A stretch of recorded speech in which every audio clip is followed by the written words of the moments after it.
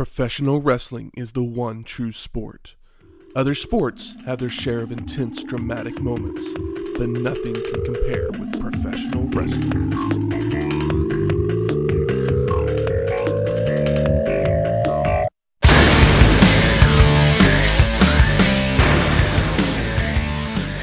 Welcome to Wrestling History X, where two friends get together and talk about the story behind the matches. I'm Matt. And I'm Michael. Welcome to episode 40, Best of Wrestling History X. Best of the 1980s. That's right. This show, we're going to cover the best matches that we feel that we've covered so far, but it's covering all of the 1980s. Well, 83. 83 is the first one. But it's like, the reasonable 80s. The pay-per-views that we have covered. Yeah. Or... We're not throwing any, curveballs. Well, actually, we are throwing one TV We justify all of our television matches. That's true. We do justify all of our shows. What are you talking about? Yeah. And we don't have to justify it to anybody. Well, I mean... We just to ourselves. To ourselves. Yeah. We have to justify it to ourselves. Like, should we do that? Sure. Why not? Yeah. We're like, Normally I say, Matt, is it important? And you say... For one reason, and I say, I believe you. Let's do it. Let's do it. And that's why we're doing this show. It's kind of to give us a little bit of a break. Yeah. But just so if you haven't listened to the previous 39 episodes, you kind of get an idea of what we're about. Yeah. And here's at least these are some ones you can watch and then pick up. Start with us fresh in 1990. That's right. So I think we should just get right to it. All right. And do you have this worst or least good to best, or what is this order, Matthew? We do not have a ranking system on Wrestling History X. No, it's I like that. I didn't like that. It was okay. Yeah. We do everything chronologically on this show, and so that's what we're doing. Chronologically and from the heart. That's right. So first thing, we're gonna go all the way back. How back? 1987 to WrestleMania 3. Nothing before in 87. So what we're saying is you can skip. No, well, yeah. Here's the thing. Yeah, we're saying the best cream of the crop. Before WrestleMania 3, we did 10 episodes. WrestleMania 3 was episode 11. Yeah, I guess so. Yeah, there's really it's few and far between because we do. There was quite a few. There was 3 Starrcades at this point. Mm-hmm. But I think our favorite show that we probably covered in those first 10 episodes. Probably the Wrestling Classic. Yeah, we did love that show. None of the matches made our top of the list. No. But that that was a great show. Overall, it's a great show to go and watch. Yeah, it's super enjoyable, but not all of these shows that these matches are on that we're going to talk about are the best shows, but these matches are all you can watch them all. You can just go into it, just watch it and enjoy it. You don't need any context for how good these are. Even though we're going to give you some. We're going to give you some anyway. Right now. Because the match from WrestleMania 3, and if you know wrestling at all, you know exactly where we're going. Yeah. If this didn't make the list, then we're just bad wrestling fans. That's true.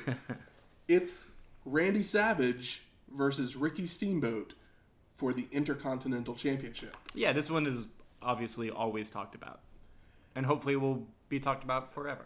Forever and ever. Uh-huh. This is the match that I believe... Where we became Steamboat Boys. Well, we were Steamboat Boys before. Yeah, but this is the first match that I think Savage kind of put his name out there as one of the best ever. Yeah, it's put a flashlight on himself. Exactly. What do you remember from Savage and Steamboat? Savage being the wonderful heel that he is. And Ricky Steamboat... That's right. He was being a heel at this point. He was just, running away, walking on his toes like the toddler. And then Steamboat really pulling out some stuff that we hadn't seen much of physically. Where it was one of the first matches we watched that kind of looked like a modern match.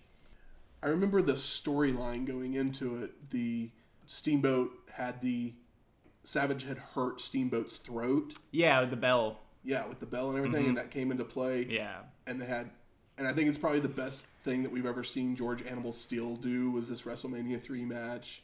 Oh, yeah. But enough of us talking about this match. Let's throw to us talking about this match. Well, that's a horrible segue. Yeah. Enough about us. Listen to us. Exactly. But enough about us reminiscing about this match. Let's just throw it back to the actual match. Our 9th match, Macho Man Randy Savage with Miss Elizabeth versus Ricky the Dragon Steamboat Steel in his corner for the WWF Intercontinental Championship. Most of the story behind this match in the video, Savage brutally injured Steamboat, and then Steamboat returned to prevent Steel from being injured as bad as he was at the hands of Savage. Yeah, the thing that I was trying not to cut you off is like, why, like, that Steel's obsessed with Elizabeth, which is like part of this story. But shouldn't they have dropped that storyline after WrestleMania 2? Because if he's saving Steel because he was going to hurt him the same way that, you know, he got hurt, and, you know, granted, like, Steel's obviously a crazy man, like, you know, he's his, like, gimmick that he went out there to help the disenfranchised or whatever. At this point, he's like helping a guy that's trying to kidnap a woman, even if people don't think she should be with Savage because he's overbearing and all of that. But like at the same time, like George Animal is like really creepy, so it's weird that the combination of like the pure baby of Steamboat. So I was like, and I loved the work that George did here. It's just kind of weird and a little unnecessary. I mean, I feel like he's like, well, he has a valet, so I guess that Ricky needs a valet. I can almost see it as almost a get him on the show. WWF issue that they didn't have enough good babyface mid-carders that were over. Yeah. Because who was Savage supposed to be facing while Steamboat was out? You know, that kind of thing. And so Steel was still kind of over, so they were like, okay, so... I'm all like, this is all like devil's advocate because, like, spoiler alert. Because obviously... Woo, this is like, good shit. This is WrestleMania 3. By the time, in a couple episodes, we're going to get to Survivor Series. By the time we get to that show, there are multiple babyface title contenders. Yeah. For the IC belt. So there's a healthy mid-card title picture. So, but at this time, I really feel like maybe they were lacking in the mid-card title contenders. Yeah. So we're building Coco by burying him on WrestleMania 3. I mean, in a bad match. So champion was announced first in Macho Man. Foreshadowing. And of course, Elizabeth ends up in the wrong place, as she always does. So Macho Man makes sure to grab her and move her to the right spot. It's so goddamn good. Yeah. It's like they found like the prettiest, nicest looking lady on the planet, and then had like the most intense guy who fucking believes everything that he does. Just it's beautiful. So then we get the match starts. We get those beautiful arm drags by Steamboat to start us off. Savage tosses Ricky over the turnbuckle all the way to the ground, and Savage just keeps kind of going after the throat. Oh yeah, perfect psychology to this. The thing what's so good is that like you didn't have to. It's already well known, I guess, but I mean that's how it always is when people tend to sell a limb. But like this one was just so. He hit him with a fucking bell before. Yeah. So like so of course he's gonna go for the goddamn throat. Savage's arms end up getting tangled up in the ropes, and Steamboat is pounding on Randy. Savage Irish whips Ricky, but Steamboat comes off with a high crossbody for the 2 count. Savage then hits a knee to the back and tosses Steamboat over the top rope, but Ricky hangs on, skins the cat, pulls himself back up and over. Is that called? Is skin the cat the correct? That's what they call it. Yeah, I mean I've heard it for sure, but like they do this more often back then. I would love to see that in like a Desperado match or something.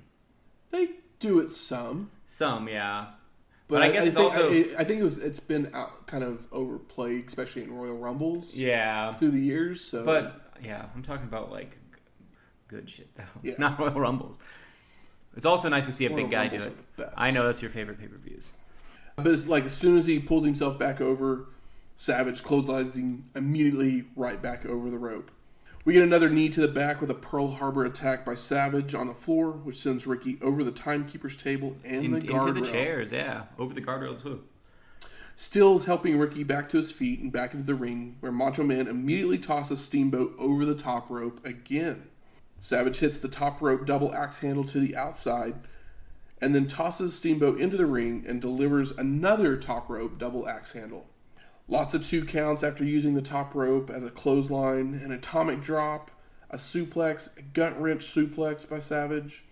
Savage hits another atomic drop attempt, or goes for another atomic drop attempt, but Ricky floats over this time and starts to give karate chops to Macho Man. You know, these guys are selling for each other. Exactly. Like, fucking crazy. Yeah. They're already stars, and all they're doing is pushing each other up in, like, in a beautiful thing. It should. Mm-hmm. Savage then goes to clothesline Ricky on the ropes, but Steamboat back body drops Savage over and out to the floor. Ricky Macho Man's head into the apron and goes to the top rope to deliver a leaping karate chop to the head of Savage, where he had to jump over the ref to reach him. Steamboat then covers the 3 count, but no! The ref sees the foot on the ropes and calls... It's like I was watching it and I got caught up in this shit. Not because this match fucking rules, because it does, but also like it's like the right. It's a good camera angle for that kind of move. Steamboat ends up giving some more chops, and fight with Steamboat on the apron. Ricky goes for the sunset flip, but only a 2 count. We get a small reverse double leg hook, another small package, all 2 counts for Steamboat. Scoop slam, slingshot onto the steel post, another roll up by Ricky, still just a 2 count. How like, is there like 40 fucking pinfalls in this match? I think I saw the number at 17. Okay. I was exaggerating, but it's a shitload. Yeah, there's a ton. Great. There's tons. Savage into the ropes and pulls him over for another roll-up, 2 count. Savage then reverses for a roll-up, 2 count and the kick out. Savage pulls Steamboat's tights to send him into the steel post shoulder. The Irish whip, but Steamboat reverses, and then Savage reverses it and sends Steamboat into the ref. Ref bump. Macho hits the flying elbow drop, but the ref is still out. Savage goes to the outside, grabs the timekeeper's bell, and goes to climb to the top rope. But George the Animal Steel is there to grab the bell away. Savage kicks Steel and grabs the bell back, goes to the top rope, but this time Steel ends up pushing Macho Man off of the ring. Macho Man gets up, goes to scoop slam Ricky, but Steamboat and the win. Oh. And new. This match is so good. I've watched this, like, you came over earlier, and I was watching it for, like, the 3rd time that was not the first time, so the 4th time. 4th time since I watched it. So the 4th, like, including, match. like, yeah, so 3 times since I watched WrestleMania 3. But the thing is like, the animal stuff that I was complaining about before we got into this does pay off in that, like, both men are still put on easily the best match we've watched so far. Episode 11, this is definitely the best match we've seen so far. And top of that, they're both sold hard for each other. They both look strong. Mm-hmm. Yep. And, like, you know, there was enough, like, Randy still does the runaway heel stuff, and Randy's bigger than him, but his heel tactics are negated by, like, you know, why he would have won with heel tactics is negated by Steel, you know, having an obsession with Elizabeth, and also, I guess, Randy tried to hit him with a bell, so that's the other connection. I mean, that just continues the story. That's the connection. It's like they already had this. They probably already had the Steel, like, storyline with him being obsessed with Elizabeth, and then they were like, okay, well, you know, what if we combine this and he hits him with a bell a few weeks before WrestleMania 3, and like I said, that was unnecessary, but in the finish of this match, I take it all back. I take it all back.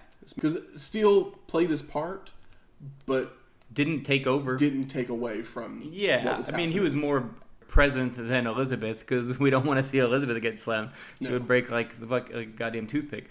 But yeah, Steel's a great fucking actor.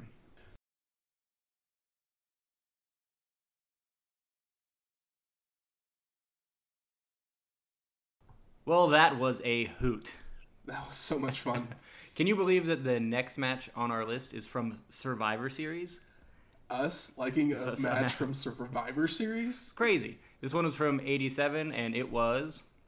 Team Sherry versus Team Moolah.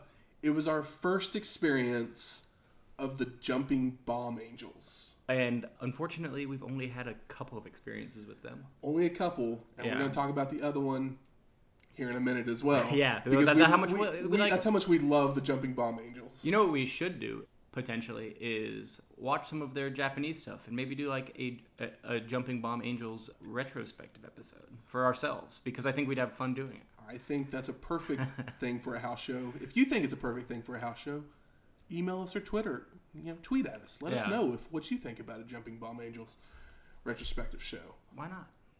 There can't be there might be a lot of Japanese stuff, but we can find the good ones, the big ones, the important ones. I bet we could. But this match at Survivor Series 87, like we said, we're not huge fans of the old Survivor Series. No, can't say that I am.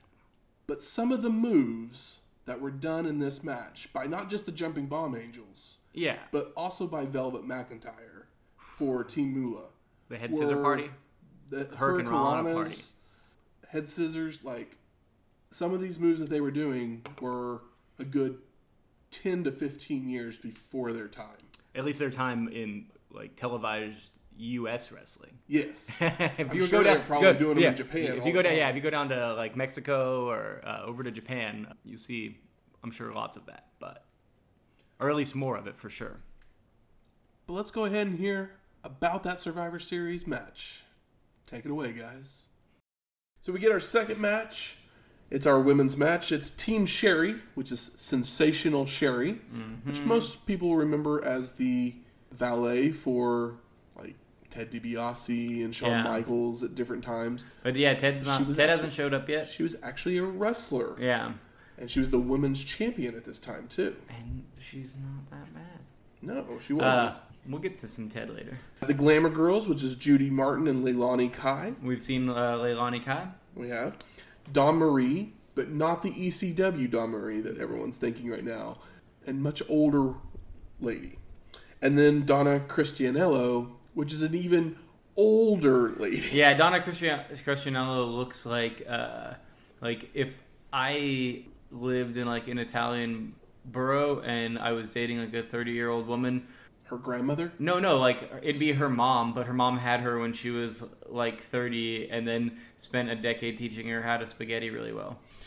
And Jimmy Hart is in their corner as he's the manager for the Glamour Girls.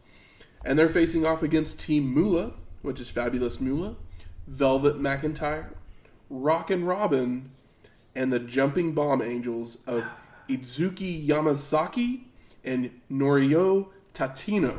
Okay. And I just said those names, and I hope I got it right, because guess who never said their names? They said one of their names once, the first name of one of them once, but I have it in there. So in my notes... They said Itsuki. Yeah, one time. They literally said it... One time. And the thing is, like, I am pretty good at pronouncing, like, Japanese names. I watch a lot of NJPW.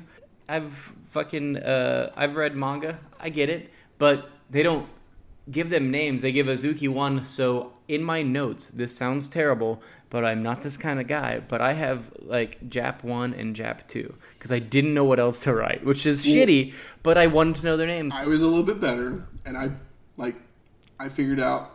They said Itsuki for one of them. Yeah. And I was like, okay, so that's Itsuki. And they never said the other one, so I just started writing OJBA. Okay, so is it... Other Japanese bomb angel. So is Itsuki the one in the striped, or is she the one in the solid black? Itsuki was the one... The solid black with the little pink bow? In the stripes. Okay. Yes. And Noreno was the one in the all black. All right. Either way, we're talking about them this much because... they fucking matter. But first, Donna Christianello is actually a professional wrestling Hall of Famer. So we talk shit on her, but she actually is a Hall of Famer. The best spaghetti recipe in WrestleMania 3. And then Sensational Sherry is actually a member of the Professional Wrestling and WWE Hall of Fame. Well, yeah, I figured that because I know the name. Now, Finkel starts announcing this match, and there are boos coming from the crowd. think that I saw that the Jumping Bomb Angels may have been, like, maybe last year. Not that I saw. Really? I might look it up while we're talking, but And like we said, Finkel didn't even attempt the Bomb Angels' names. no, they just say the Jumping Bomb Angels, and I think Gorilla says it's either Gorilla. It's Gorilla. Gorilla who Yeah. says Itsuki. He says Itsuki, and it's like they're obviously like, I can't. My mouth doesn't move like this. That was all we got. Rockin' Robin has 2 wrestling brothers. Bring it on me, because they said Rockin' Robin. I didn't even get a last name. Sam Houston Oh, that's my boy. and Jake Roberts. I was gonna say, like, yeah, if she's Sam Houston's brother, she's Jake Roberts' brother. And then Also, when they Sam announced- Houston, at one point, or maybe still, but probably not, married to Baby Doll. Yeah. Yep. We've talked about that, but, you know. a few times. As they're announcing Moolah, they actually announce her weight, and then Gorilla and Jesse like start talking about her weight, and I'm just like, wow, like we're talking about a woman's weight. I think that it's fine to talk about a woman's weight. Like, it's when it comes to sport, then I think that it's totally fine. It's different if you're like ribbing or making fun of them for it. But like, you know, if a girl that weighs 115 pounds is wrestling a girl that weighs 150 pounds, I feel like it's okay to note in a match. But as far as a sport goes, not, you know, being like, yeah, not to rib them for the way they look or them being like heavier. Because they like, you know, keep it equal. Just don't be shitty. So Sherry sneak attacks Velvet to start the match, and Velvet hits a running crossbody on Sherry. I have a few themes of this match, and crossbodies is one of them. Yeah. Sherry then tags in Christianello, and Moolah helps her into the ring by grabbing the hair, which is another theme of this match. Yeah. Well, they It was literally like these women had like 4 moves, and they just kept doing them. But there's some really good moves. Over and over again. We'll get to those.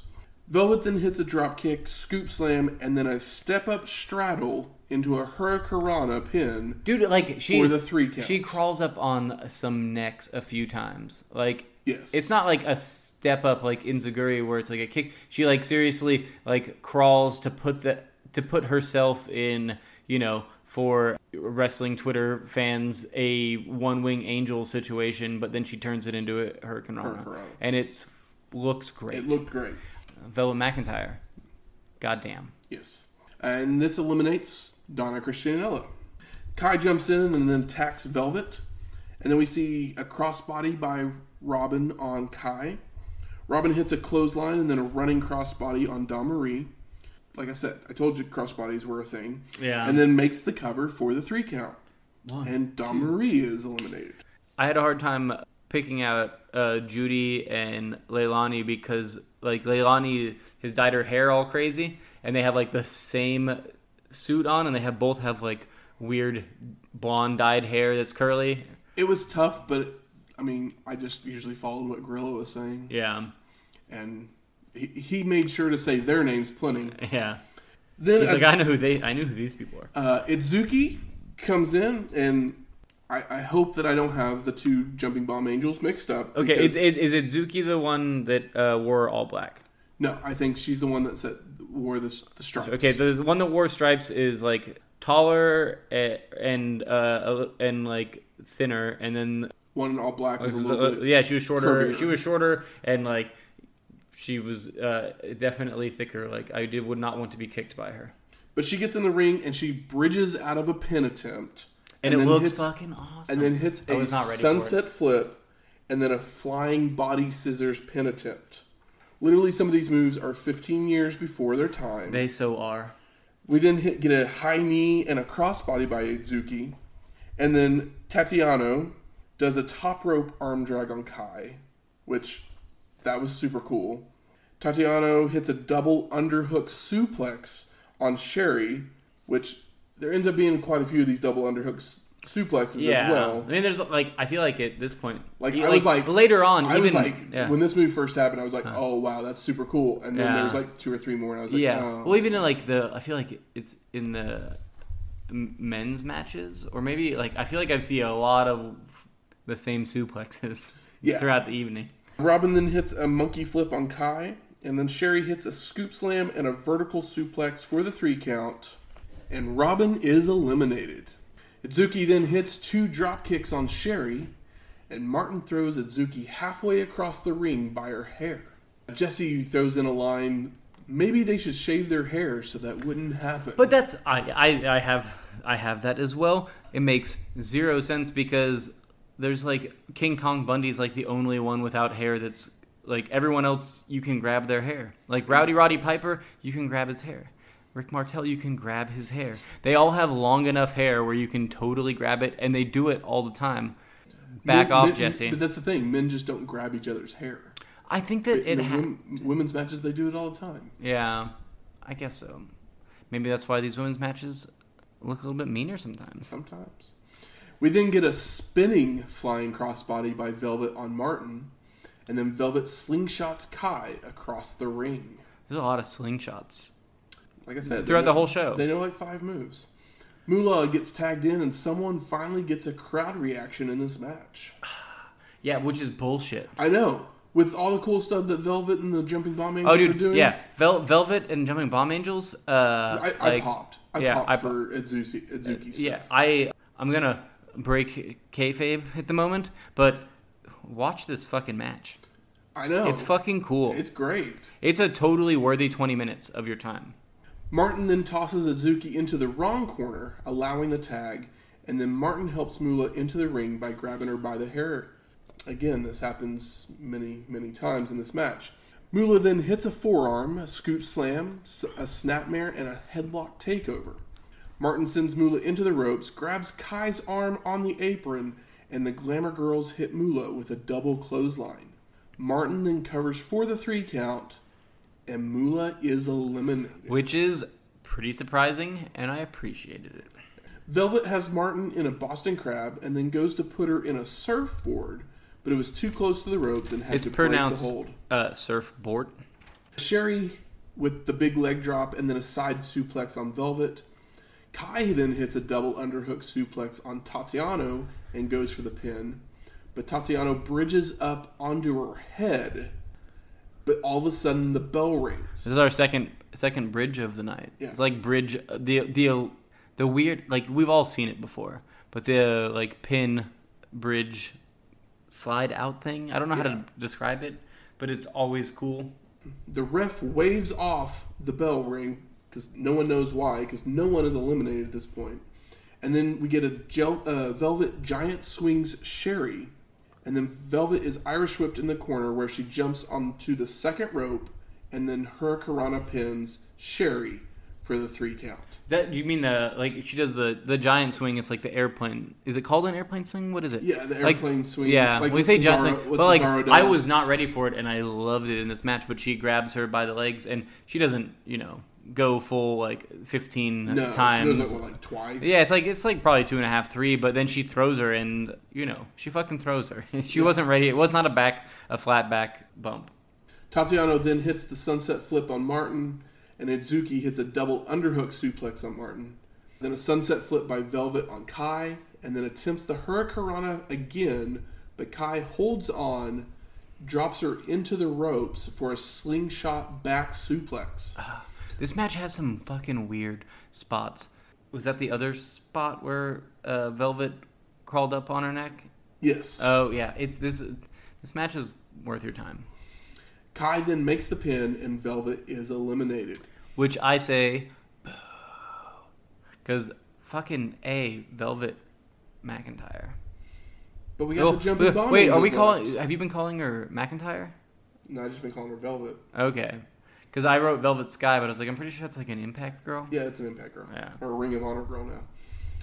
So we have the Jumping Bomb Angels versus the Glamour Girls, and that's all that's left in this match. And it rules, and I'm ready for that tag match.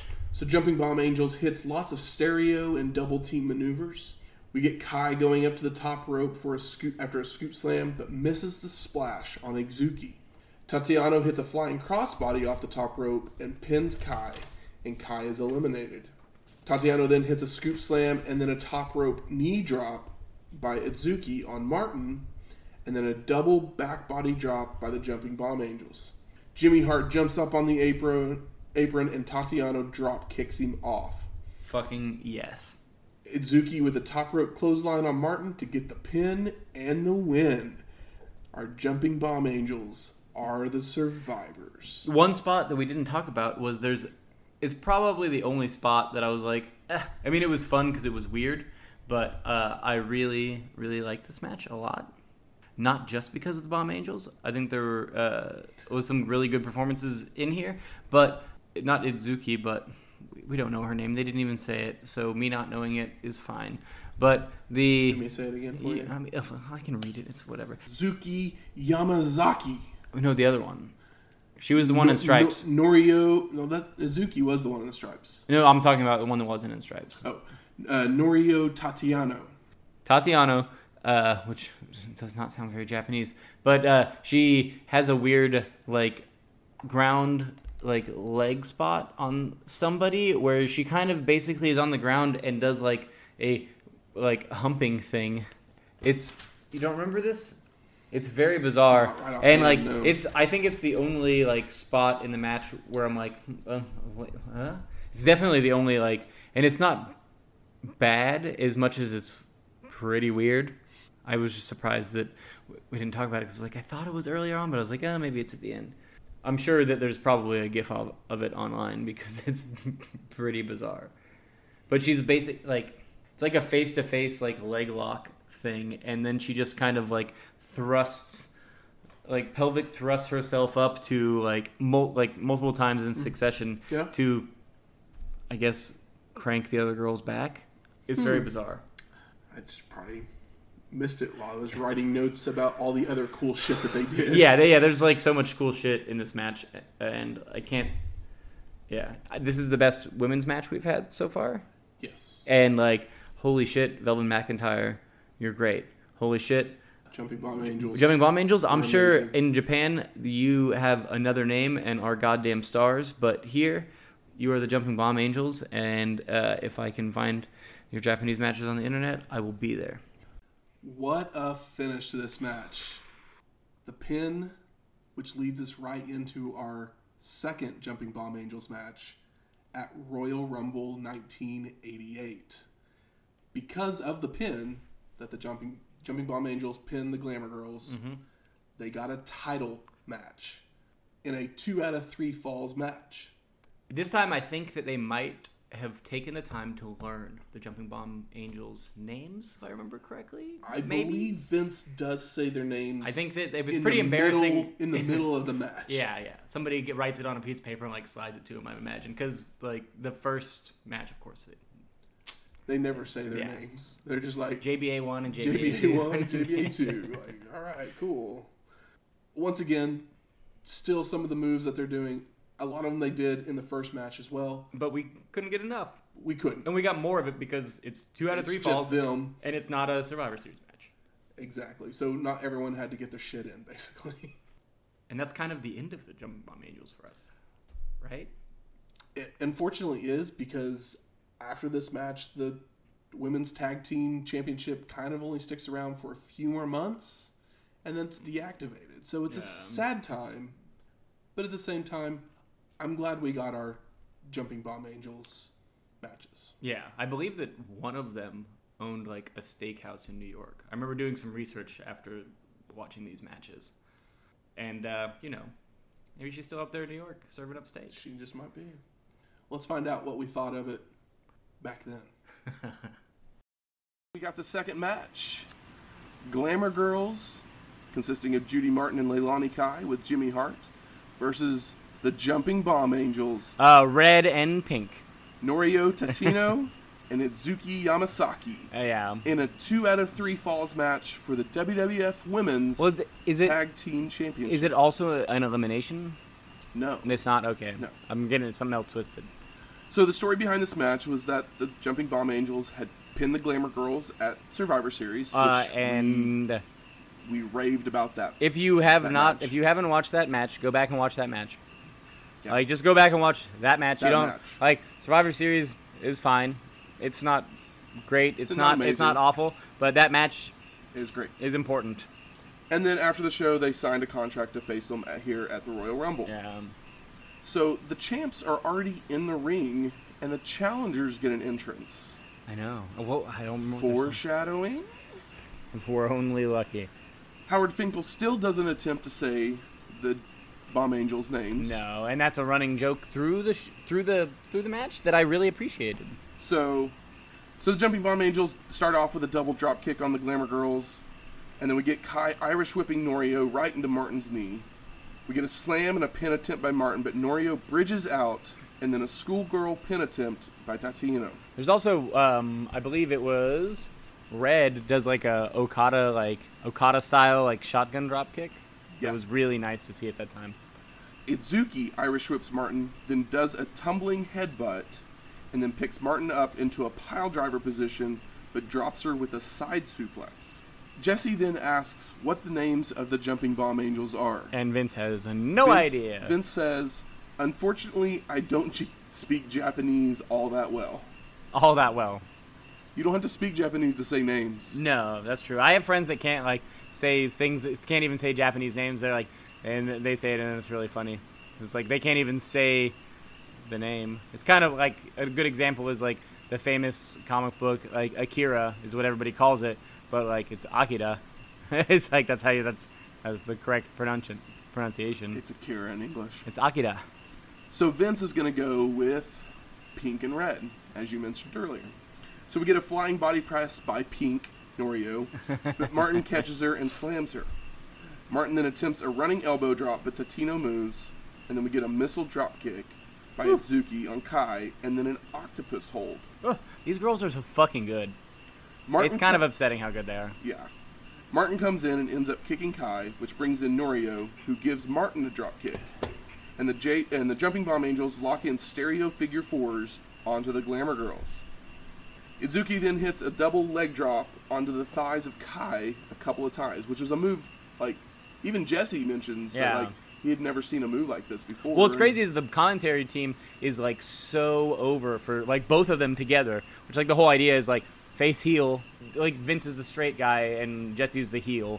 But, like, but they're both putting over the Jumping Bomb Angels. Because how could you not? Jumping Bomb Angels continue to work on Kai's legs for a little bit, and then Kai begins crawling to her corner when Martin comes in to pull her, but the Jumping Bomb Angels are trying to pull her back to their corner. Yeah. And we kind of get the tug of war we get the shotgun. This is the shotgun spot?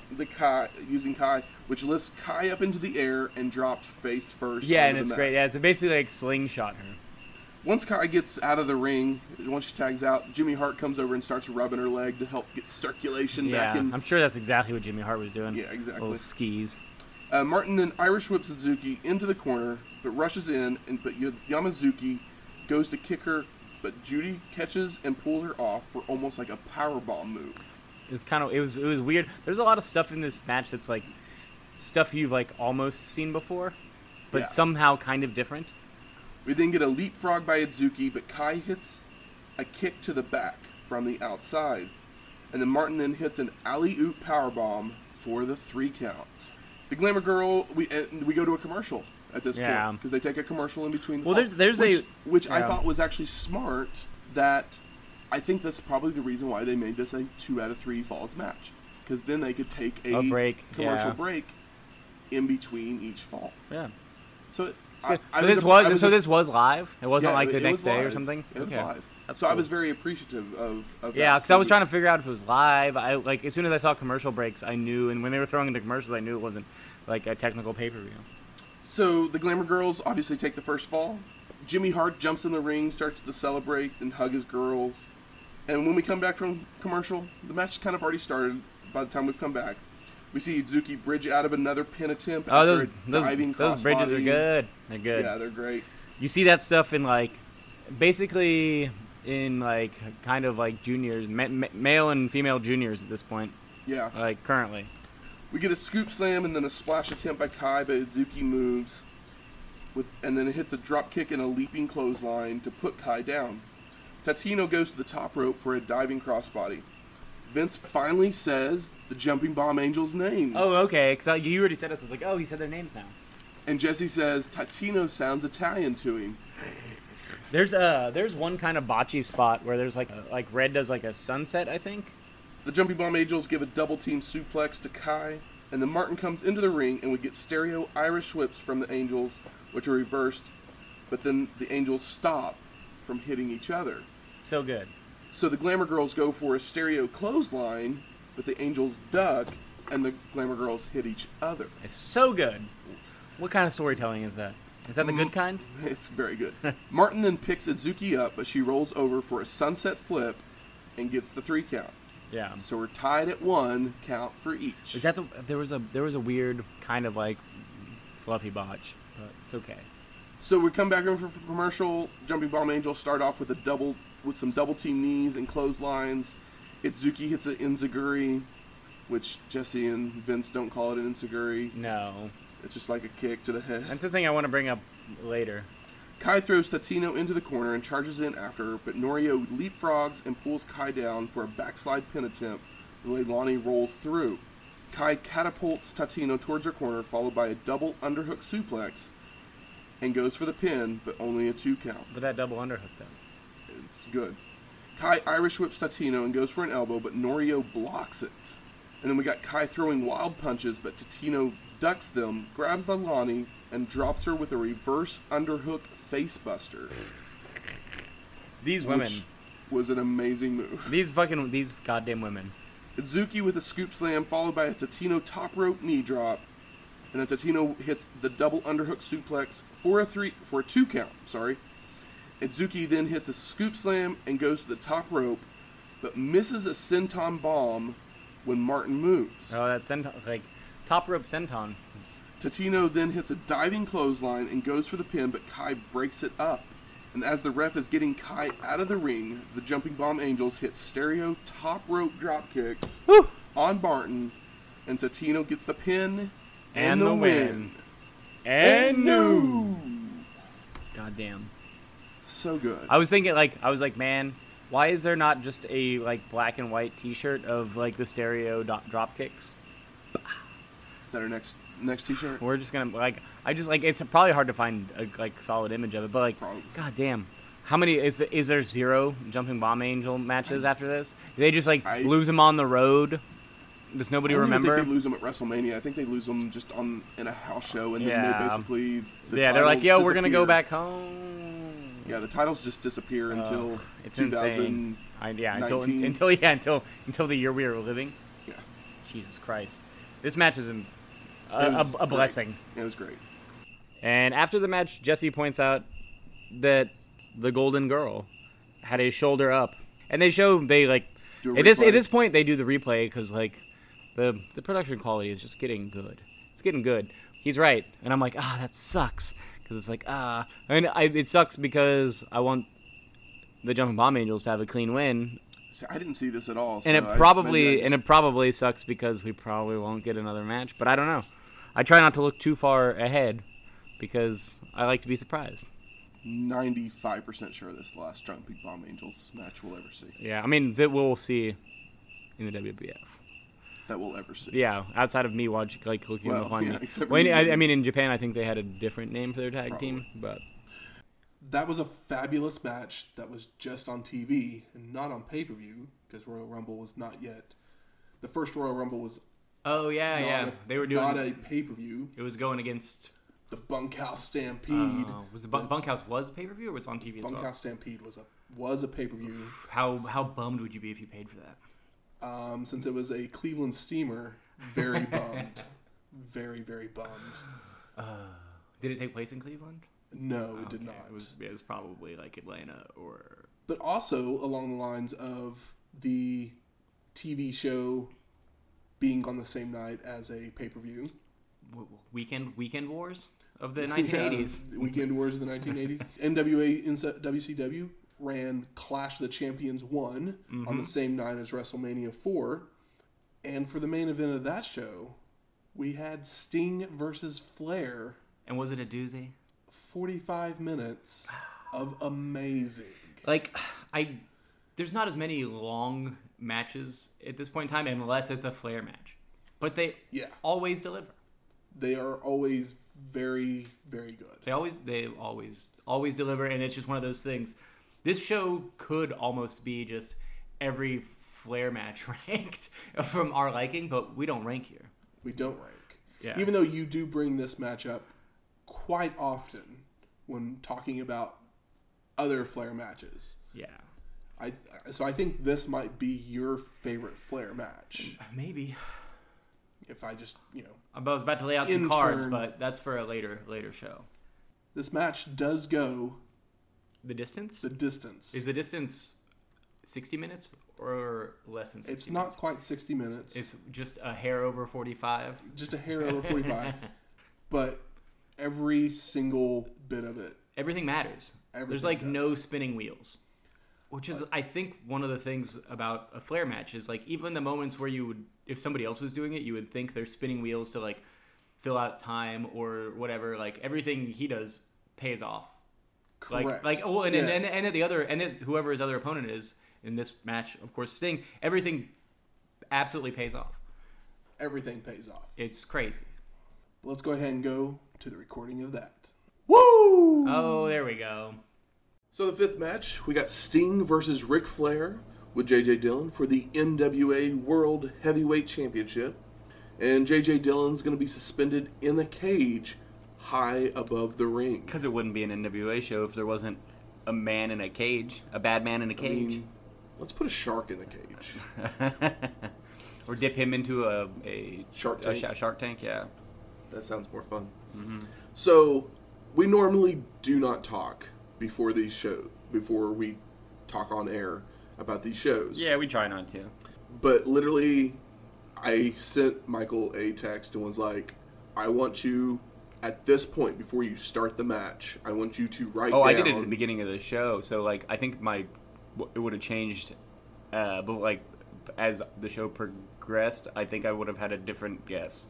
So, I basically asked him, give me a prediction of what you think will happen in the Sting Flair match. Yeah, and I just said, I was like, why is he asking that? I was like, it's on TV, and the smart thing for them to do if they want people to watch this or to start watching their new show that this is setting up, then you put the belt on a white hot young handsome Sting. So I was like, well, maybe a Sting win? That would make sense to me, but it's also, it's NWA, so there's always a heel with that belt, but that seems like the smart thing to do, right? Seems like the smart thing. So that was my guess, but as the show went on, I changed my prediction. What did you change it to? Well, I don't know. Should I give it away? You should give me your prediction. My prediction? JR, not so subtly, kept talking about how if they have extra time, they have some matches in the chamber. Literally as soon as Tom Miller started giving the rules, I was just why? We made a big deal about mentioning the time limit. Yes. And we made a big deal about the judges. They didn't need to be telling us we have extra matches and stuff like that, and then it would have been a bigger surprise.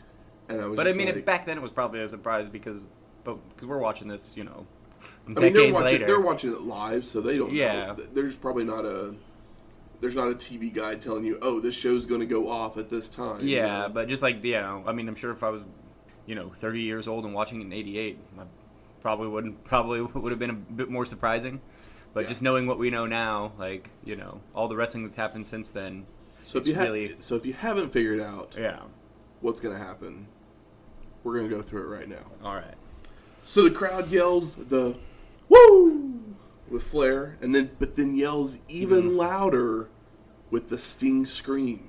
After a test of strength that has Sting in control, Flair with a chop that just fires Sting up to give an arm drag and a drop kick that makes Flair roll to the outside to regroup. Flair back inside the ring, running the ropes, and Sting with a pair of leapfrogs and then a press slam. And then Sting jumps up and gets a head scissors takedown on Flair. And we have 40 minutes left. Also, Herb is barely watching the match, and he's just him and Patty Mullen are just chatting it up this whole match. If you were Jason Hervey and sitting next to a penthouse pet, wouldn't you be chatting her up too? Jason Hervey doesn't give a shit about Sting. We'll find out maybe why here in a little bit.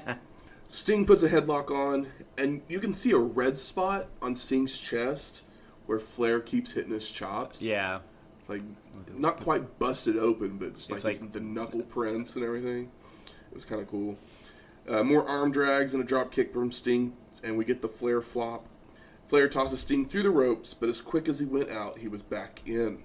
Sting got Flair in the corner and starts giving right hands and a snapmare into a headlock. And JR says a line here, I bet Patty Mullen is used to seeing such action, but this is real action. And I was like, this is JR. 2 shows in a row, JR, Yeah. that you've made a very inappropriate sex joke, and I don't think you meant it as a sex joke. Yeah. Flair then keeps rolling Sting over from the headlock into a pin because he has a grip on the tights. Keeps getting like a 1 or 2 count, but finally the ref sees the grip on the tights and makes him break it. And we have 35 minutes left. Yeah, I mean, Sting looks like a goddamn god. Is this like so awesome? Also, why would they put Why did Sting wear makeup on his face if he was like that handsome? It's like this is silly. It's just a gimmick at the time. I know, but he's like, why cover that face? It's not like, yeah, he doesn't have like a Lex Luger face. Like Lex Luger's not particularly handsome in my opinion, but Sting looks great. I don't think anybody was looking at Luger's Face. face. Yeah, I don't think so either. They were looking at the total package. Yeah. Flair then hits a shot to the ribs to catch Sting off guard, and Sting with a trio of kicks Irish whips Flair and into a gorilla press slam. We get another Irish whip and Sting slaps on a bear hug. And I actually wrote first bear hug we've seen in a few weeks, but that's wrong. Yeah. Because we saw one last week at WrestleMania 4 during the Demolition match. And we got 30 minutes left. Stinger goes for a jumping elbow drop, but Flair moves. Irish whips Flair into the corner and goes for another elbow, and Flair moves again. Sting going for the punches in the corner, but Flair counters with an inverted atomic drop. Which also, I don't know if you noticed, but in the NWA, it seems like they only go to a 5 count on the punches in the corner. While in WWF, they were going to 10. Really? If not 11. Because Sting always quit at 5. Really? I feel like that they do more than 5. It was, Or is it just like dependent on the guy? I literally thought I only saw. I know Sting only went to 5. Yeah, he never did the full 10. Oh, definitely. Like I was expecting. I mean, in to. earlier shows, like earlier NWA shows, I feel like sometimes they would just do like 7 or 8. It's like there wasn't really any rhyme or reason until like the crowd starts counting, and then they're like, okay, we should keep going. Yeah, it's like this gets a reaction. Flair then drags Sting to the outside and whips him into the guardrails. And once they're back in the ring after some chops, Flair whips Sting first into the turnbuckles multiple times, back of Sting. We get multiple jumping knee drops and then rakes of the back because it's back scratcher. Yeah, and Flair is in complete control. And we have 25 minutes left. Grabs the chair away. Flair with some chops, but Sting starts screaming and no-selling. Sting with a big right hand to send Flair over the top rope. And it was momentum that carried Flair over, so it's not a disqualification. I know you'd like that one. Sting goes for the clothesline, but Flair moves, and Sting hits the ring post. He's firing up to punch.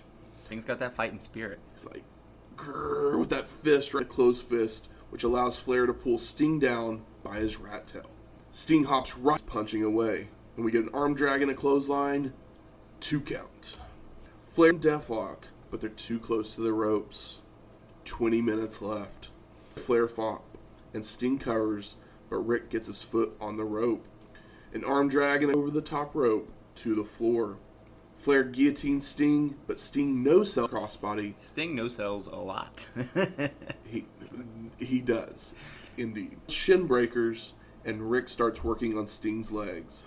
We also get a back suplex. Flair gives another woo, and locks on the figure 4. Pretty awesome. Screams at him, and then rolls it over, because we know that is gold. Flair, once they get back up from the figure, why did they break the figure? Yeah, because like Sting flipped it back over, and I feel like that it just kind of... Well, because Flair's going to release the hold because all the pressure's on his legs. Yeah. Flair's on the apron and goes to attempt a suplex over the top rope, but Sting reverses it into the ring. Sting attempts a splash, but Flair gets his knees up. And then Sting puts Flair in an abdominal stretch. And we have 10 minutes left. I love it when somebody like comes off the rope right into an ab stretch. Just everything, all the momentum just like stops, and it makes it look like it hurts. Flair escapes out of the ab stretch with the hips.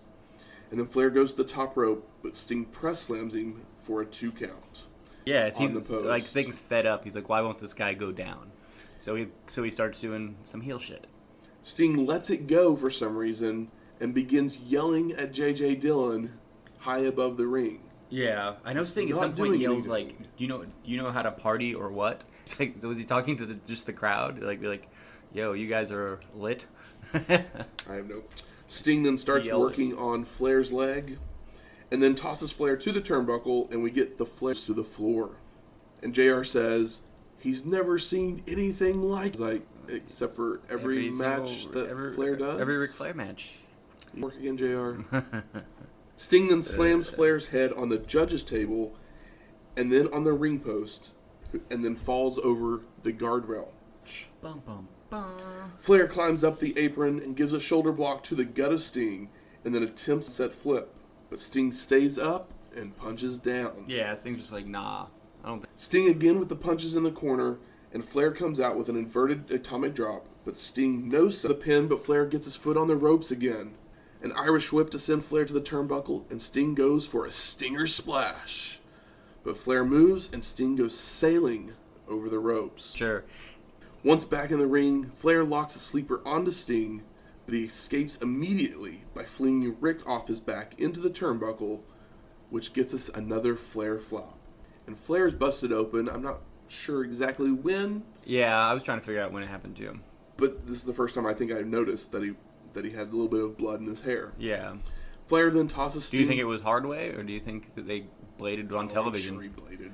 I know, I mean, but Flair's the same way as Dusty and Koloff. Like, literally, you look at him wrong, and yeah, probably bust open. But I wasn't sure because I was like, it's on TV, so I didn't feel. But they also had barbed wire. But I was like, they probably aren't going to blade on cable.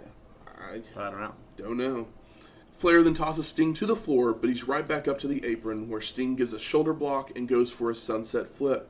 And we have 2 minutes left. Flair catches himself on the sunset flip attempt and goes down with his knees on the shoulders of Sting, grabbing the ropes for leverage, but the ref sees it and knocks his hands off the ropes, which the momentum is so great that Sting is able to flip Flair over for the pin. 2 count. Flair is then tossed into the corner, which he flips over, does this over-the-top rope flip spot again, but lands on the apron this time, runs to the next turnbuckle, goes off the top rope for what was probably supposed to be a crossbody. Yeah. But it came out more like a double axe handle. Flair's not the best at jumping off of things. But they somehow make it work. Yeah. Because they hit, like he lands like almost like a double knee to the chest kind of move. Yeah. But they make it work somehow, and Sting uses the momentum to roll over on top. 1, 2, Flair gets his shoulder up. We get some chops and kicks by Flair. Sting's completely no-selling at all. 1 minute left. Sting gives Flair punches in the corner. 45 seconds. Stinger splash, and then rolls Flair over into the Scorpion Deathlock. All he's got to do is make Flair tap. 30 seconds. 15 seconds. Flair's just screaming. Screaming. 10 seconds. 5, 4, 3, 2, 1. I don't have a bell. Ding, ding, ding, ding. So we get the time limit draw as Flair doesn't submit, and it's now up to the judges. So JJ's being lowered from the cage while the ref's rounding up the judges' scorecards. And the ring announcer has the scorecards and he starts announcing them. It says Patty Mullins, our Penthouse Pet of the Year, goes for Flair. I bet she's rode Space Mountain a time or two. Gary Jester, our NWA Board of Director, scores it for Sting. Sandy Scott, another former NWA wrestler, judges it as a draw. So then the announcer says that the decision is a draw, so Flair keeps his title. Hey, Michael Temple, weren't there 2 other judges? There was. Also, why judges? Why can't it just be, time limits up so it's a draw? Why does there have to be judges? Exactly. If the match has to have a winner, and you're gonna do this judges thing, and then it's a draw. It needs to be Flair needs to win the scorecards to keep the belt. I'm like, you can't be like, nope, it's a draw. Also, if you do that, then card. everyone can do the thing where it's like, Sting was robbed, blah blah blah, because like Sting is obviously the. This is a star-making turn for. Yeah, it's like Sting looks. They make him look amazing. Like he no-sells. Like Rick really does a great job of like letting Sting be the man, This match was fucking fantastic. I mean, It's if just you think like of the end is I literally just thought of this, but the parallels between this and WrestleMania 4, even though they're on the same night, and you kind of have the biggest star in the company yeah. helping put over the new young guy. Yeah. In this show, though, the top guy keeps the belt, And the other show, but he still puts over. Well, the belt was vacated in the other show, but that's just because But Hogan Hogan still yeah. was being like cheer for Macho. He was helping pump the new top guy up, basically. That's kind of where I'm at in the yeah, totally. Wow, Sting. Making a name for yourself. The future of the 90s? Hope so. You know what the only bad thing Sting's ever done? Break his leg. Oh, yeah, that's a bummer. But Which we'll see in a couple weeks. yeah, grow that damn soul patch. You're too handsome for a soul patch, sir. But that's like way later, of course. It fits him. Yeah, I feel like he was so wasted as like the Crow Sting. It's like really great character, but put it on somebody that can't work as well. The soul patch? No, that gimmick, Oh, the whole Crow gimmick. the whole Crow Gotcha. gimmick. It's like because I want to see him in the fucking ring. But think it'll be a while before we it'll be get a there. while But I'm before we just get there. saying, like, I love my bleach blonde Surfer Sting. Surfer Sting is the best. Cutting a rug in the goddamn ring, like he just did for 45 minutes with the Nature Boy. But you know what else was good? Could it be another 1989 of Flair. Yes. We've talked lots and lots about 1989 Yeah. being the year of Flair. If we did the a- year of NWA, Yes. you know, If we just did a year of 1989 in the United States, it would just all be Flair matches, right? For the most part. yes, it It would be if it was 10. we might get a one Luger or a Steamboat match. Yeah. But like if it was just 89, we did 10 matches, like 5 to 6 of them would probably be Flair. And then we'd be like, At least well, five. those are the matches. At least At least 5, yeah. And that might have been like the only like matches he had that year that were like, big television match or, pay-per-view matches.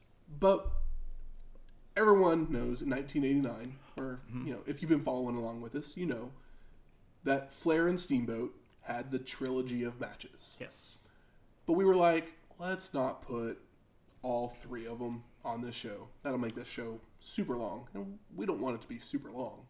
We just so we decided to pick our favorite one.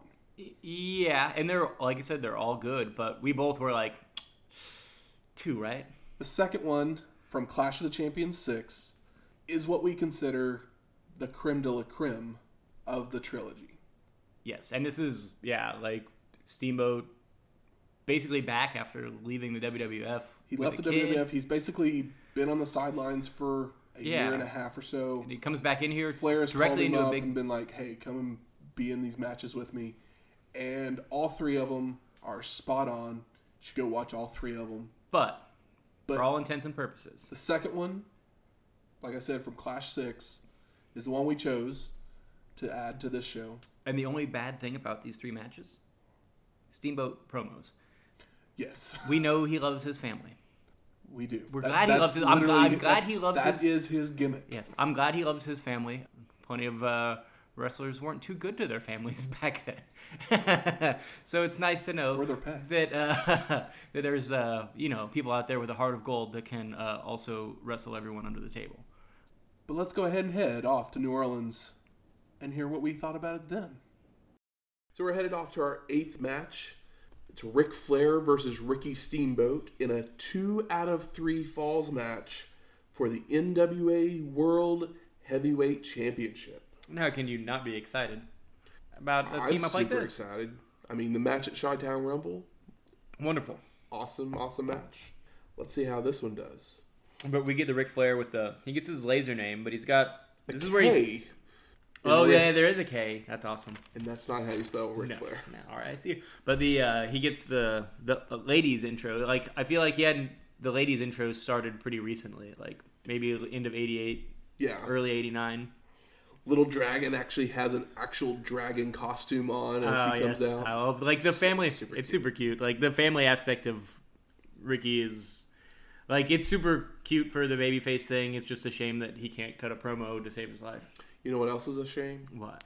That Bonnie, his wife, like actually had his name and an appearance like trademarked and kept him from being able to use his real name and stuff after they divorced. Rick Steamboat? Yeah. Jesus, that's rough. What did he do to piss her off? You get divorced. You do. So something changed. So he's get that prenup. As long as Little Dragon's okay. Terry Funk joins JR at the announce table for this match instead. Can you think of a more like sultry voice to have on your live television show on commentary than Terry Funk? Jesse Ventura.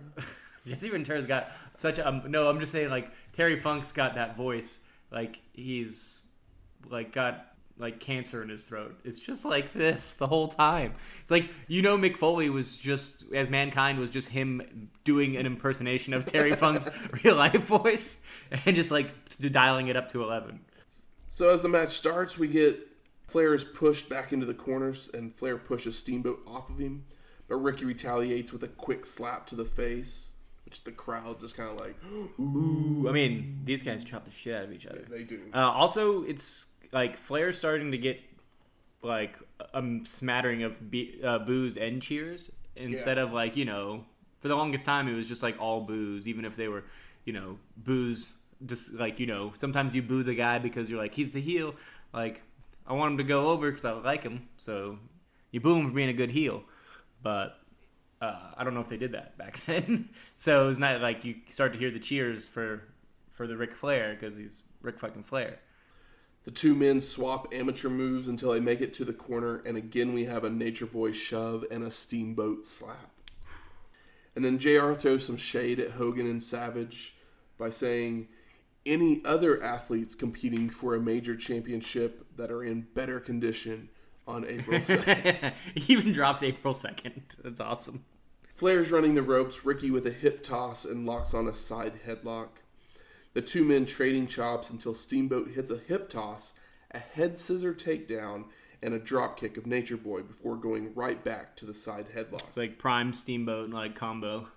So all these headlocks seem like they are just rest moves, but both men are continuously working, so they're never really dull. Like Steamboat would have Flair in the side headlock, but all of a sudden, Flair would like roll Steamboat over onto his shoulders for a 2 count or something, and it would just keep going back and forth. They're very active, like very active rest holds. Yeah. It's like they're not really rest holds if you keep rolling each other up, or if like they're more wear down. There you go. And there's like, I mean, it's a 2 or 3 falls match, so you know that the amount of like 2 counts in this match are through the roof, and you'd be surprised with how many more there is than through the roof actually would make you think. I think there's like a good 10 in a row at some point later. At one point. Yeah. We get more trading of chops when Ricky Irish whips Flair to the turnbuckle, who then walks into a back body drop high up into the air, followed by a drop kick. And we have the 10-minute call in this 60-minute match. Nature Boy is calling the ref over, but then delivers a cheap shot to Steamboat. Flair Irish whips Ricky, who slides under the Nature Boy, and then pushes him into the ropes and grabs a schoolboy roll-up for a 2 count. JR lets us know that there are 2 more championship matches still to come. Or are there? Well, I guess we'll have to keep watching and find out. Clothesline by Steamboat. Flair looks to have lifted Ricky up for a suplex, but Steamboat reverses into a high headlock takeover. Another big chop from Ricky, and we get a Flair flop, and Steamboat goes for the cover for a near fall. Inverted atomic drop from the Nature Boy, but Ricky comes back with a chop, multiple shoulder tackles, another chop, but every time Flair goes to the mat, Steamboat goes for a cover. Both men trading chops, punches, forearms, until the Nature Boy rolls to the apron. Ricky brings Flair back into the ring with a vertical suplex and looks to hit a splash, but Natch gets his knees up. Flair with chops, a snapmare, a double stomp on Steamboat's chest. The double stomp was nice. A nice little surprise. It's like, oh. Double underhook suplex for multiple 2 counts. Nature Boy keeps attempting to just push Ricky's shoulders to the mat until Steamboat kips up and begins to overpower Flair. The two men trade kicks, chops. Ricky hits a hip toss and goes for a drop kick that misses Flair. Flair looks to lock on the figure four, but Steamboat cradles him up for a small package for a 2 count.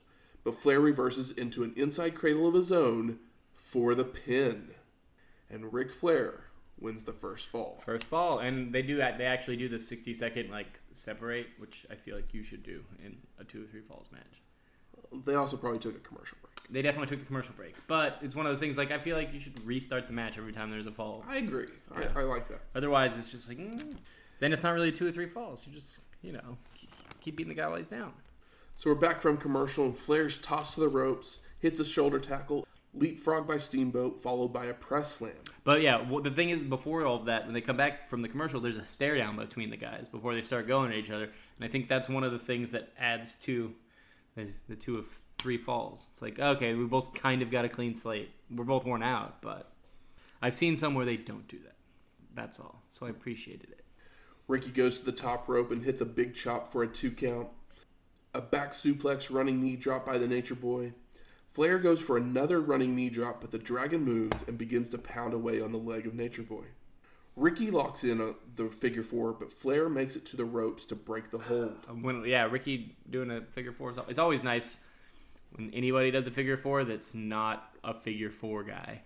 Steamboat pulls Nature Boy away from the ropes and tries to put the figure four on again, but Flair kicks him away to the ropes, but the Dragon comes right back and turns Nature Boy over into a Boston Crab. And Flair makes it under the ropes, to break the hold. You can do that in the NWA. You can, but there's a thing later? Okay. Steamboat's hitting multiple falling fists, but Nature Boy fires back with chops. Flair gets Ricky into a side headlock, which is reversed into a head scissors by the Dragon, which is reversed into a jackknife pin attempt by Natch, which is bridged out of by Steamboat into a backside pin for a 2 count. Nature Boy rolls out of the ring, grabs and drags Ricky to the floor. There's some lady that yells at them as soon as they roll out, and I assume she's yelling at Flair because, he's the heel. But it's real for her, and I like it. She's pointing that finger, and I just would love to know what she said. I'm sure it was not very nice. Flair shoves Steamboat into the guardrail, a power slam, and then an Irish whip into a guardrail. And we get the 30-minute call. Flair brings the Dragon back into the ring with a stalled vertical suplex for a 2 count, and then an Oklahoma crossbody for continuous 2 counts, including using leverage from his feet on the ropes. I wish there was a quicker way to say what that is. It's like, the foot spot, leverage spot. I don't know. Maybe I'll come up with something like Rubber Band Slam for that. You should. We get a back suplex attempt by the Nature Boy, but Steamboat floats over and gets a 2 count from a schoolboy attempt. Jackknife pin attempt, chops and an Irish whip by Ricky, but he ducks his head, allowing Flair to punt him and chop him for a 2 count. Nature Boy's up to the top rope, but the Dragon is there with punches and chops for Flair to crotch himself. Ricky then climbs up the ropes, hits a superplex, chops and forearms to Flair's back before lifting him up into a double chicken wing, which causes Natch to submit for the first time in his career. That's amazing. Did they say that on the thing? That it was the first time he'd ever submitted? They did say it. Oh, well, I didn't remember. But, yeah, the chicken wing, it's cool. We usually, nowadays, when you see a double chicken wing, they usually do the, face plant, they'll it's almost like a double chicken wing sit out power bomb. Yeah, and that's what I was totally expecting. No, that would have been pretty brutal for the time. And then all of a sudden, no, he's just holding there, and all of a sudden he's like, I give up or I quit. Rick sells it well, and there's something great about there's a difference between tapping out with your hand and having to actually say fucking I'm done, and so it just it really amps up. It makes it mean more to me if they actually have to say it. It's they can't even they don't even have the ability to technically tap out, especially because he's not even anywhere near the mat. So now the match is tied at 1 fall apiece. Commercial break.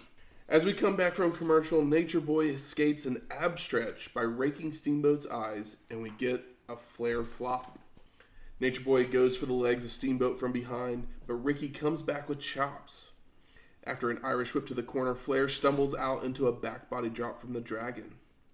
Nature Boy with a shin breaker kicks Ricky to the mat and locks on the figure four, but Steamboat quickly makes it to the ropes. Flair starts pushing the ref, but Tommy Young pushes him right Hell down. yeah, Tommy. Tommy don't take no shit. Nature Boy continues to work on the leg of the Dragon, but Ricky comes back with chops, tossing Natch to the opposite corner for the Flair flip, but he lands on the apron, runs to the next corner, but Steamboat beats him there and clotheslines him to the mat. I love it. Like, yeah, it's like he knows Flair. They've done this before, and I love it when it's done. I mean, they always say they always have to say it on commentary or whatever, but it's nice when you actually see it. Yeah, when you see it and you don't have to, like, if you've watched, then you know, and it makes sense. Like, when it makes sense in the match and like you get the callback without them having to tell you is nice. But I get why they tell you, because you know why else are they there exactly. But when he's working that leg, he's doing those Flair knees, you know, the running Flair knee, where it's like where he does, it's like where like his whole body looks like a fish hook. He like pulls up and then like drops like his like shin across you or whatever. Mm-hmm. I love those, and nobody does them like him, and I don't think anybody could or should. I'm sure somebody has. They do, like, but it's like, oh, like that's very uniquely like Flair, and I love that weird little fucking move. And he does it all the time, so lucky me. Nature Boy with a double leg takedown and goes for a cover with leverage, but Ricky continues to get his shoulder up multiple times. Chops in the corner before sending Steamboat to the opposite corner, where Ricky jumps on the second rope, comes off with a chop, but Flair moves. The Dragon then charges into a boot from the Nature Boy in the corner. And we've hit the 40-minute mark. Ricky reverses the Flair Irish whip, charges in, but Natch moves, and Steamboat goes knee first into the turnbuckle. No. Nature Boy flings. That's bad. That's how we get a figure four. That's right. I don't like that. Nature Boy flings the Dragon off the ropes, hits another running knee drop, and starts yanking on the knee before locking on the figure four once again.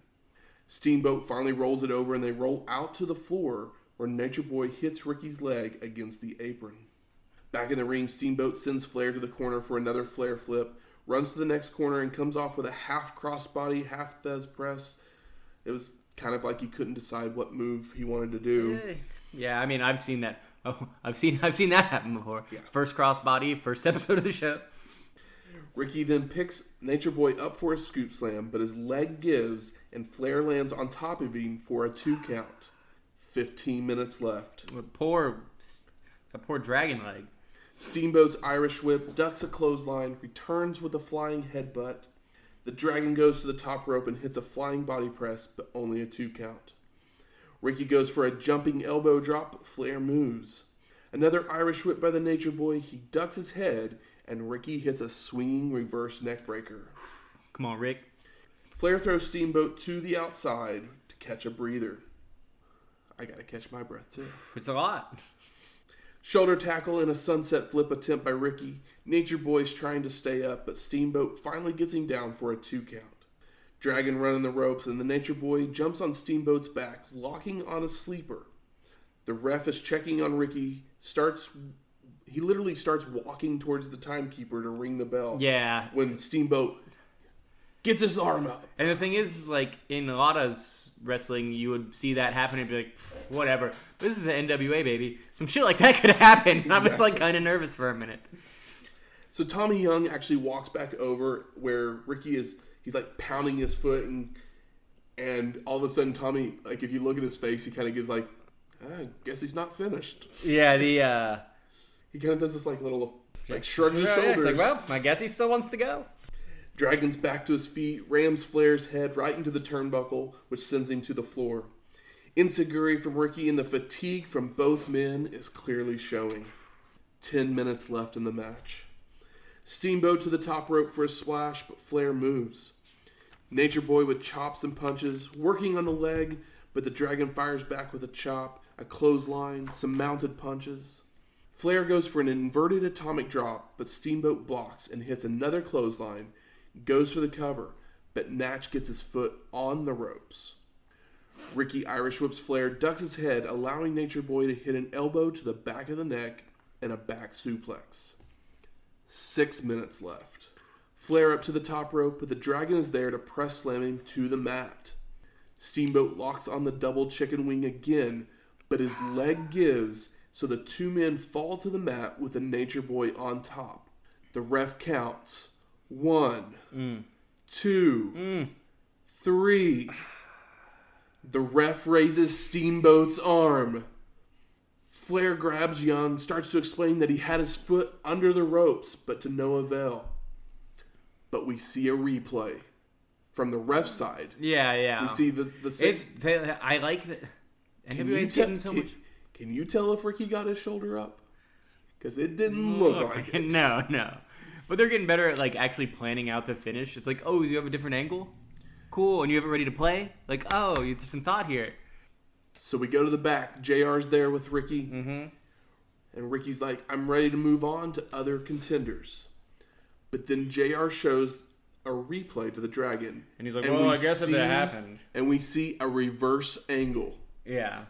Steamboat sees the leg and knows that Flair was right, that he did get his foot under the ropes. And we know that Steamboat, not only do we know that Steamboat's a stand-up guy, but we know that, like, he benefited from that throughout the match as well. I mean, Flair's the only one that got his no, foot I guess you're under right. Flair was under the rope, but he knows the rules. It's NWA. And JR, like, puts his hand to his ear and says, I'm hearing that Nature Boy's being irate and yelling at Jim Herd in the locker room. He's mad. Yeah, why wouldn't he be? He lost his title. Well, He wasn't the winner. Yeah. Or he wasn't the champion. He wasn't the champion, yeah. The foot was under the rope. The foot was definitely under the rope. What a finish. There's a reason it's on the list, Matt, right? Exactly. That's the reason we both agree. But that match set up, obviously, the third and final match. Mm-hmm. And Flair won that one. Yes. But you should go watch it anyway. Still very good. Still very good. Because it plays on a lot of the things that are built in the second match. Yeah. So it built, each match built on each other. But at the It's a trilogy of, like, Flair's trilogying the shit out of the 80s. Yes. But at the end of the third match, Terry Funk gets in the ring to congratulate Flair for his win. Yes, he does. And what is this? What happens here, Matt? But then Funk decides that he wants this shot at the title and pile drives Flair through a table. Is this the most brutal thing we've seen that does not involve blading? Yes. I think so. I think it might be. It very much does. And it's that something about that Terry Funk pile driver where he, like, just falls back with you. Just looks nastier than a regular pile driver. So dirty. It's very dirty. It's sloppy, but it's Terry Funk. It's supposed to be. But that leads us right into our next match at Great American Bash 1989. And who's in this match? Terry Funk, Ric Flair. And there is not a technical move in this match at all. No, and it's not even a fight. It's not even considered. It's not even like street fight rules or anything. No, it's just that the intensity between the two guys, and like Terry Funk can do wrestling. He doesn't have to brawl. No, he does not. I mean, he's not fucking Sting. He's also, probably like 40 now. He's up there in age.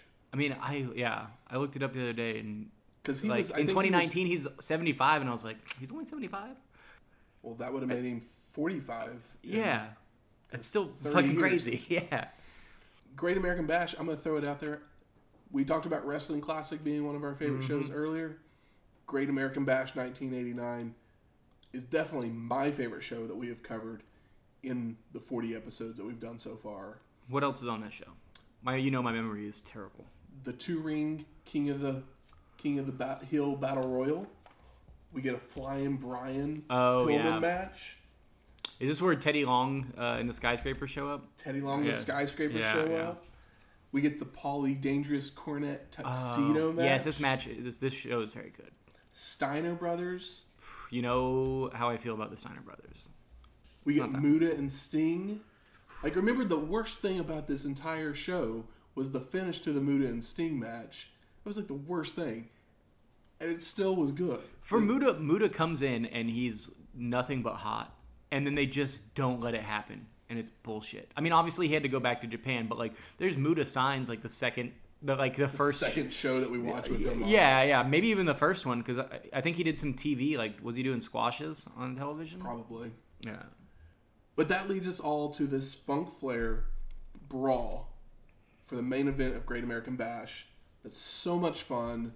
Like I said, not a whole lot of technical moves. But it's still like every other Flair match we've talked about, where everything matters. And then at the end of that match, they do a setup for the next pay-per-view, which the setup is great. Yes. Because Funk and Muta start brawling with Sting and Flair. For like 10 minutes. For good 10 and minutes. It's to the point where it's funny, but it's also kind of awesome. And it sets up Halloween Havoc. We won't talk about that match. Sour grapes. It's definitely not getting any praise on this show. How excited were you for that show? But we were super pumped for that Halloween Havoc show, and then it let us down completely. It was in a cage, and I don't even know if anything happened in that match. Too much. Outside of a cage lowering. Too much happened in that match. But enough about that. Let's hear about this Funk Flair match. So we're headed off to our 9th match. Terry Funk with Gary Hart versus Ric Flair for the NWA World Heavyweight Championship. Funk is accompanied to the ring by a bunch of security guards. I'm assuming because everyone hates him. Does he have his branding? He does have his branding. And he's got like his like blue, what are those called? Poncho? Well, he's got his poncho, but is he wearing like the leg things? I'm only a half-assed hillbilly. It's like chaps. He got some like chaps. Oh yeah, his chaps probably blue chaps on. Yeah, but he's getting booed pretty hard. People trying to touch him, probably because of people trying to hold him back from being touched. So we then get a waterfall of pyro as Flair comes out, and then is joined by 4 lovely ladies, and the 2 men start brawling on the outside. Well, it's one fall to a finish, by the way. It is. Yeah, it's not just one fall in 60 minutes. It's just to a finish. To a finish. There's no time limit. One fall to a finish sounds nice. That's all I'm getting at. It doesn't really matter. It's always 60 minutes, 10 minutes, 30 minutes, 15 minutes, but one fall to a finish. So the 2 men start brawling on the outside. Flair's back in the ring, styling and profiling. Hell yeah. Funk walking around the ring when Rick comes from behind with a double axe handle from the apron. Terry ends up flinging a chair into the ring, but the ref kicks it out. And they finally lock up in the ring, and we get a chop party. Flair with a chop that sends Funk to the outside and delivers another double axe handle from the apron. Terry rams Rick's head into the ring post, and Funk brings Flair back into the ring with a vertical suplex. Yes. This shit is hot. He goes for another suplex, but Nature Boy blocks and rolls out of the ring. But Terry starts working on the neck of Flair. Why wouldn't he? You gave him a pile driver. Might as well start working on it now. Oh, yeah. Pile driver. We talked about it. Rick's back up on the apron, hits a headbutt, lifts Funk up for a suplex, but loses his grip, and both men are down on the outside. More chops, punches, eye rakes from both men. Terry sets up for the pile driver, but Flair backbody drops Funk over the ropes to the outside. Jesus, man. This is like fucking true nasty strong style shit. Yes. Like, we have watched enough Flair matches, and then this match started, and it kind of... You watch enough of the matches of a single person, you're going to be like, okay, well, there's the greatest hits. Yeah, there's the greatest hits. Okay, he's going to do that, he's going to do that. No, this is a fucking fight. This is a fight. Yeah. There is no, like, wrestling. No, like, it's a fight. He changed his style for this match. There's definitely, like, psychology to what's happening here, but it is a fucking brawl. And there's wrestling moves, but it is seriously like a fucking blood feud. Nature Boy starts working on Terry's neck by twisting it, hitting multiple running knee drops for a 2 count. Flair hits multiple pile drivers on Funk, but Terry rolls out of the ring and starts crawling down the entryway. I couldn't believe that pile drivers that early. Natch tosses Funk back in the ring, and we get a woo! Terry fires back with punches, but Flair hits a running forearm, a back suplex, and locks on the figure 4. It's all nothing but like, it's either punches or power moves. Yeah. It's suplexes. Suplexes into the ring, like fucking knee drops onto a body part to set up a figure 4 or a spinning toe hold, which is a big Funk move. Gary Hart then puts Funk's branding iron next to him and then distracts the ref for Terry to hit Rick with it. And Flair is busted open in Baltimore, where we had issues in Baltimore before, I believe, hadn't we? Lex Luger getting disqualified for a cut over his head. Yeah, that was rough. That was in Baltimore. We didn't like that. Where's the Athletic Commission now? Too busy trying to make that money, baby. We haven't seen blood in a while from an NWA show. Not real ass blood. I think the only other blood we've seen since the Luger thing was the Wyndham Luger match in Wyndham's hand. Yeah, but like it's been a little while. They've cleaned up the whole like blood every match because that was a big running joke for a while. Yeah. It's like, oh, so like every match starts with color, and this one makes sense because it's a fucking fight, and like it's a tire iron, and like it looks good, and like that. Yeah, they're not a tire iron, but it's the branding iron. But the branding iron looks like, you know, it's thin, it's strong, and it will break your skin. Funk hits a pile driver on Nature Boy for the pin, and Flair has his foot on the rope. Terry goes to the floor, starts removing the pad from around the ring. Hell yeah. Funk then chokes Rick with the tape from around his wrist and goes for a pile driver on the floor, but Flair reverses it into a back body. Back in the ring, Terry hits multiple swinging neck breakers, left hands to the cut above the eye, and slams his head into the turnbuckle. Grabs the branding iron, but Flair low blows him and picks up the iron himself to hit Funk over the head. Terry is rammed face first into the post, and now Funk is busted open in Baltimore. Who dug deeper? Like Flair. No. Like Terry's blade job is so much more immediately deeper, and he just starts bleeding way harder. I feel like. I mean, both of them are bleeding. Literally, but like, can just like hit their forehead and probably start bleeding. Yeah, but like I feel like Funk, like he bled a little more, and I was like, oh, like he just dug in a little harder. But I mean, I don't know. I've never cut myself, let alone in front of a bunch of people. But I was like, damn, like this was like a Dusty Abdullah job, where Flair's like kind of dried up, and like it didn't turn into like a Steve Austin like Bret Hart deal. I mean, Flair's hair is covered. His face is covered. It is, but like I feel like it kind of cleared up a little bit. I mean, it was early in the match. I mean, it's not going to continue. No one continues to bleed. People do continue to bleed if they fuck it up, but well, he doesn't fuck it up because he doesn't. Because he's Ric Flair. Yeah, he's Ric Flair. He's not. We get mounted punches by Nature Boy. Starts working on the cut of Funk. Flair with a running knee to the corner, but Terry moves, so Rick hits knee first into the turnbuckle. Funk goes for a spinning toe hold, but Rick trips him and goes for a figure 4. But Terry grabs him into the small package for the pin, and Flair reverses it into an inside cradle for the win. Were you ready for it? I was not ready for it. Yeah. I was totally expecting it to go much longer. Yeah, but the thing is, it was still enough. Oh, it was totally enough. It was so good. Yeah, like, it's really, we'll get to it. We'll hold off. We'll finish the show. There's more to talk about. So post-match, Nature Boy nails Gary Hart, and all of a sudden, Muta is there, misting Flair with the green mist. Fuck yes. Funk and Muta start attacking Rick. Muta with the falling title belt to the face. Cherry brings a chair in and sets up for a pile driver on it. Doug Dillinger, the head of WCW security, runs in to prevent it, but gets judo chopped and a spinning heel kick from Muta. And he's just a guy in a suit. He's not like, right? He's the head of security. But he doesn't look like that as security. But he is. He is, yeah. Like, I get it. But it's Doug like, Dillinger. But he looks like a guy in a suit. But I was like, oh, okay. All of a sudden, Sting runs in. Woo! Brawling with both men. Flair's up. Everybody's brawling. Funk and Muta are tossed from the ring. Flair and Sting high five in the ring. But yeah, Muta rolls back in, but Hart gets him out of the ring. Dude, Muta's work for this brawl, he just keeps everybody going. Yeah. It's amazing. This is like one of the best like post-match brawls I think I've ever seen. It was really good. And we're not done. No, of course we're not. I'm just saying. Funk tosses the chair back in the ring, and everyone starts brawling down the entryway. JR is telling us that the World Television Championship has been held up due to controversy, and start talking Do we even about care it. about this?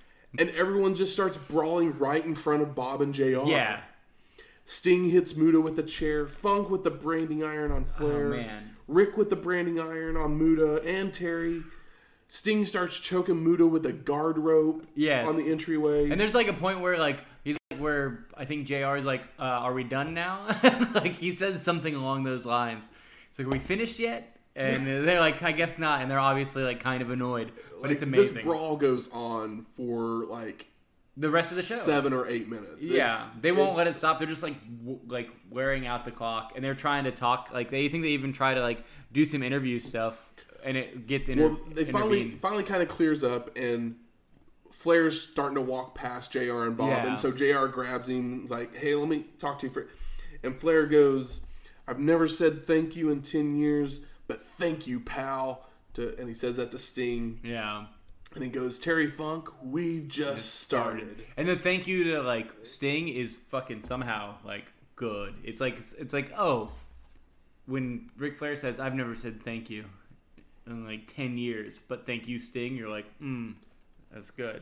That's good. It felt right. Mega powers? Yeah, it's mega powers for sure. But like, how much do you want to see, like, when this show ends, how hard do you want to see Sting and Ric Flair versus Muta and Terry Funk?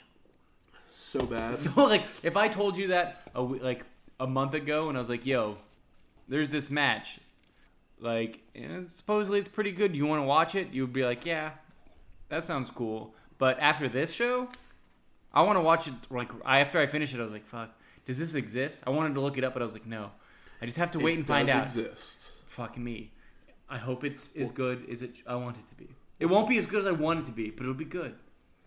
I haven't been this pumped for a tag match in a long time, and I like tag matches. Sully has a great line as the fight's kind of ending. "If that's the beginning, I can't wait to see the end." Yes, and it's like, oh, who wrote that for you? You genius little boy. That's Exactly. perfect. Well, that was a lot. So much. It was a lot. So much there. And Like of course, we were saying, it leads into Halloween Havoc. Yes, Not a good match. there's a lot of cool guys in there. I hate to say it's skippable. The idea was there. The execution wasn't. It's like they called it in the ring or something. Bad idea for a cage match. Bad idea with 4 guys in it. I mean, they did that back then, and like I said, But execution of it wasn't good. Yeah. But it did lead into another match that we really liked, but we're not gonna. We talked about it. We had to choose. We decided we had to choose. We decided to choose, exactly. How much Flair can you take? All you got. And we decided this was enough. Yeah. But we did want to mention... I quit. That's my Terry Funk. That is your Terry Funk. And it was actually a pretty good Terry Funk. Yeah, it's pretty easy. It's not Bruce Pritchard Terry His Funk. is good. Yeah. But Does he say something about fucking his mother or something? Yeah, something like that. Yeah. Also, if you want to watch another Terry Funk Flair match, that's really good. Yeah. Clash 9 is out there. I Quit match. And neither of us are big fans of I Quit matches. A match that involves a microphone is just a lot. It's one of my least favorite style matches. Yeah. But it's definitely up there as one of my favorite matches. It's not too far below, in our opinions, this other match. Exactly. We're just like, okay, we're gonna do one. Yeah, we decided on one. We only did one Steamboat. We're only gonna do one. We only did one Flair Steamboat. Flair match. Steamboat, yeah, and that's what I meant. Flair Steamboat. Let's just cut it to one Flair Funk match. Yeah. So what does that mean? Jumping Bomb Angels appear twice. Yes. Steamboat appears twice. Yes. Flair appears three times. Sting once, Savage once. Cool. But those are your names. Yeah. From 1980s. Mm-hmm. And some of them. I mean, the Jumping Bomb Angels aren't really 19... names. No. But like, there's plenty of other good stuff we've watched. There's plenty of good stuff. Plenty of not good stuff. But these matches are kind of like bottle matches. Like, you can just put this on in front of somebody, and if they don't like it, then they're probably not going to like wrestling. I would agree with that. Yes. Yeah. Or if there's not something that you can gravitate towards here, then like you're never gonna like not get it. Like, because it's either get it or you don't get it. Exactly. You can't really explain it to somebody. They're just going to roll their eyes at you. So do you get it? I get it. Out there, do you guys get it? I know you get it. Yeah. I hope you get it. But next week, we're going to head into the 90s with Royal Rumble 1990. Which is one of your favorite shows. Not. I don't know if 90 is. We haven't talked about it yet. But I know that you're a Royal Rumble guy. Royal Rumbles is my favorite pay-per-view. That's crazy to me. But I mean, it's probably from like you being a kid, right? It's just a thing. You get to see everybody. Yeah. And so I mean, I can't really argue it. Yeah. When you're a kid, you get to see everybody. It's like, oh, well, cool. I get to see my favorite guy. Yeah. Even if he's not in a match. Yeah. Even if your favorite guy is, Rick Martel. That's what I was gonna say. I was gonna say Tito Santana. I was like, well, somebody's favorite guy can be Tito Santana, but nobody's favorite guy is Rick Martel, is it? I hope. I mean, yeah. I'm glad you said the guy I was thinking of. We're simpatico, bro. Yes, baby. The music from this week's show, we're going to play our No, you're not going to do Spotch again, are you? No. Okay. We're going to play our bumper music that we usually have, but we're going to play the actual songs. So, to open the show, we played New Body by Audio Adrenaline. And about right now, you're hearing Bell Bottoms by John Spencer Blues Explosion. Oh, okay. I didn't know that we did that. Maybe... They're hidden a little bit. Yeah. Maybe I'll get you to swap that out for that funk song. And if that's the case, you're hearing a Terry Funk song from a Japanese LP. If you like this episode or any of our episodes and want to let other people know about it, rate and review us on iTunes, Google Play, Stitcher, or just wherever you find your podcast at. Yell it from the mountains. Yeah. You know? If you are your only wrestling friend, tweet us. We'll be your wrestling. It's hard. friends, I've gotten good at not talking to my friends that don't like wrestling about wrestling as much, and I just save it for Matt here. I try my hardest. I try hard. It's not always easy because we love wrestling so much. I know, but don't be that guy. Leave your partner alone. Tweet wrestling HISTOX on Twitter. Exactly what he said. And we'll talk to you next week. I quit.